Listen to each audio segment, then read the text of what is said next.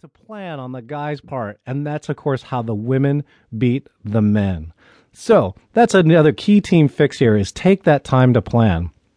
Something else that we see here, another team fix that you can use is use as much of your off-the-clock time planning as possible and ask for it. So in other words, use all the off-the-clock time and spend it planning and ask for more time if necessary.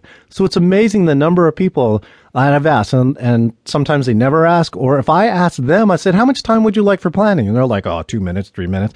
They don't ever ask for extra time. If you have the ability to ask for extra time and they say yes, then definitely take it.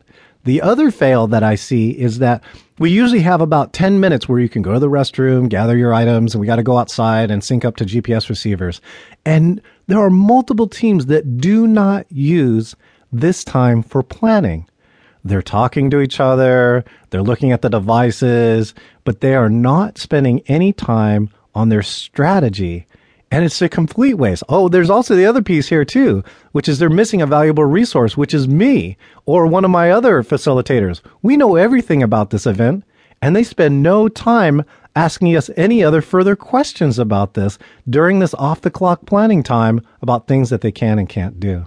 So another great team fix in this area is this. Spend 10% of your time planning if no planning time is given. So there are certain events where we just start the clock. So it's much like Survivor, right?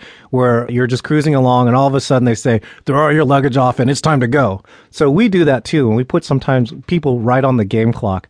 And if that happens to you, and this happens a lot of times inside a business, what you want to do is spend about 10% of the overall time planning if no planning time is given. And this is so hard for teams to resist because as soon as one team takes off, everybody else feels like we're late or we're behind the ball. But if you have the ability, especially as a leader, to get your teams to stop and spend even 10% of your time. So let's say it's a 60-minute event, that if you spend 5 to 6 minutes planning, that your odds of winning this event go up astronomically because you can get your team members, and usually our teams are about 4 to 8 people, to all agree on the plan, and now you can bring all the resources that you have to bear on the problem and that people know what's going on. So again, that team fix is spend 10% of your time planning if no planning time is given. The next team fix, which is related to planning, is this analogy that they have in car racing. And that car racing analogy is this: going slow to go fast. Again, that's going slow to go fast. Now, what does that mean? That seems kind of weird or contradictory, but it's really amazing. So if you ever got a chance to go race car racing, or if you have high-speed go-karts in your area, I highly recommend that you go there and, of course, ask some of the expert drivers with the best times, how do they do that? And they'll teach you this concept called going slow to go fast. So what you want to do is that you actually want to brake sometimes even more into the turns, so that some people who think that fast is skidding around the turns and drifting through the turns and gunning as much as possible, but that actually turns out to be one of the slowest ways to get through a turn when you're completely out of control.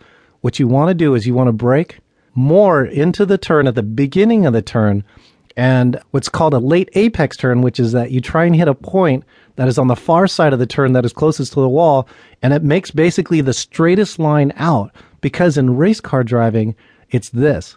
The car that comes out with the fastest speed at the end of the turn is the one that gets the most top speed during the straightaways, and most importantly, is the car that wins. So again, you go slow by braking further into the turn so that you can come out of the turn with the highest speed possible, and that's how you win. So that's what planning is like, is that going slow in the beginning to make sure that you can go fast at the end. I also do rock climbing, and rock climbing has this same analogy too, about going slow to go fast. And what happens with this is that there's a number of course, key skills that you need to learn if you want to go rock climbing. So for instance, you have to know how to put on the harness correctly.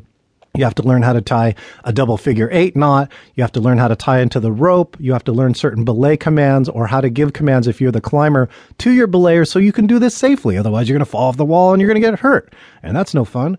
And so in this, we'll talk to many, many instructors, dozens of rock climbing instructors, and they say the same thing about going.